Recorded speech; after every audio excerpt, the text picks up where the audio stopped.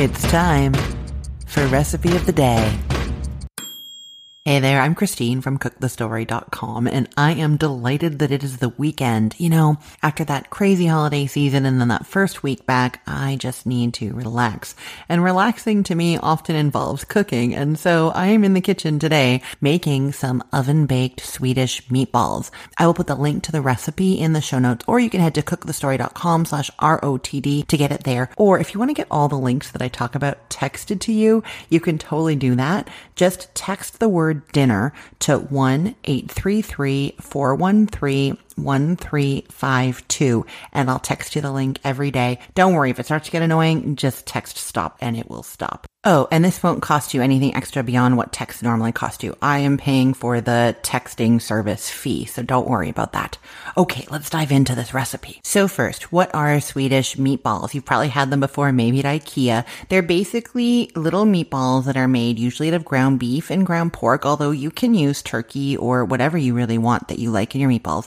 And then they have some nice warm spices mixed into the meat. Allspice and nutmeg is what I've got in my recipe. And then the final thing that I think makes Swedish meatballs really traditional is that there is either heavy whipping cream or sour cream in the gravy. Oh, one more thing. They're usually served with lingonberry jam or lingonberries. If you have trouble finding lingonberry jam at your grocery store, you can absolutely order it on Amazon, and I will put a link in the show notes so you can find that more easily. I just want to say also that I like making this kind of thing at this time of year because I'm kind of practicing for those big game days coming up, and this is a great thing to make for that game day spread. Okay, so I'm baking these because I don't like standing there and frying meatballs over the stove for a long time. I just find it much easier to bake them. And so I've made this recipe so that you're not only baking the meatballs on a big pan in the oven, but you also make the gravy in the oven. So you're only really dirtying one pan in the process. So great. What you're going to do is preheat your oven to 450 degrees Fahrenheit and then get out a big baking sheet with a rim, because like I said, we're going to make the gravy in there. So you don't want it to pour out into your oven. So spray that big pan with cooking spray. Set it aside. We don't need it right now. And you're going to put some all-purpose flour on a plate. Move that out of the side too.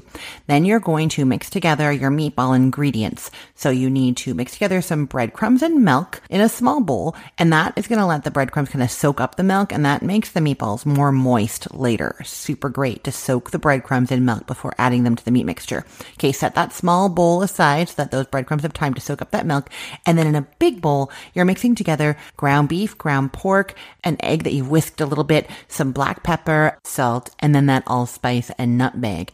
Mix that up. You know, I'm going to just say, the recipe does not say to do this, but it's something that I do all the time.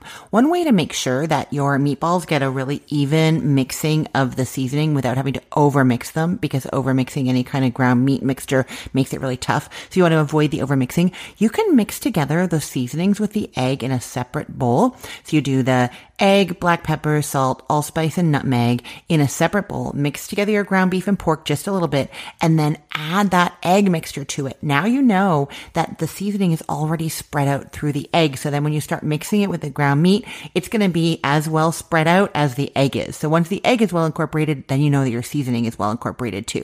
Okay, once you've mixed that together, then you add that breadcrumb and milk mixture and stir that again together. Again, trying not to overmix it. And then your meatball mixture is done. Now you're going to roll that mixture into evenly shaped balls. Each one is going to be under an ounce. They're like 1 to 1.25 inch in diameter. I sometimes like to pull out my kitchen scale and just weigh one to try and get the right size. Do a few, see that they're all about the same size and weight, and then I have a good idea of how big to make them, and then you continue. You're going to end up with about 40 meatballs from this recipe that starts with 1 pound of ground beef and 1 pound of ground pork. So 2 pounds of ground meat, and you're going to get 40 little meatballs. Okay, then you're going to roll each of those meatballs in that all-purpose flour that you had on a plate. That's actually going to help them to brown because they have the oil on the baking sheet that you sprayed on there. And then as you flour those meatballs and put them onto your baking sheet, you're going to spray each one with some of that cooking spray too. So the flour and cooking spray combination is going to help them brown a little bit. Then you pop them into that 450 degree oven for about 20 to 25 minutes, just until they're cooked through and browning on top. Flip them all over and cook for another 5 minutes. I'll just say that I also like to sometimes broil them if I want them like a little bit darker when I do meatballs in the oven. Sticking the broiler on for a few minutes just to darken them is a great tip. While they're cooking, you're going to make the gravy mixture. So get out a mason jar or something with a good tight fitting lid.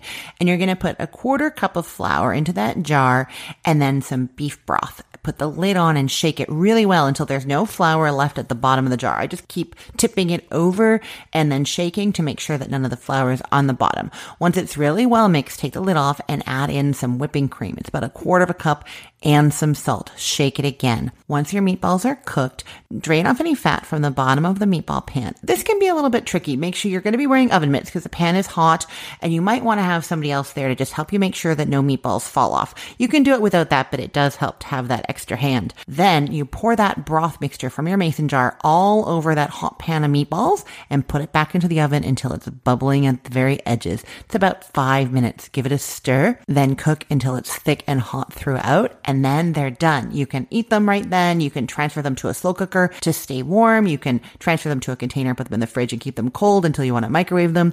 They'll be perfect however you do it. I'm going to put the link to this recipe in the show notes, or you can head to cookthestory.com/ROTD, or you can text that phone number I gave you, the word dinner, and you can get the link that way. Alrighty, let's get cooking.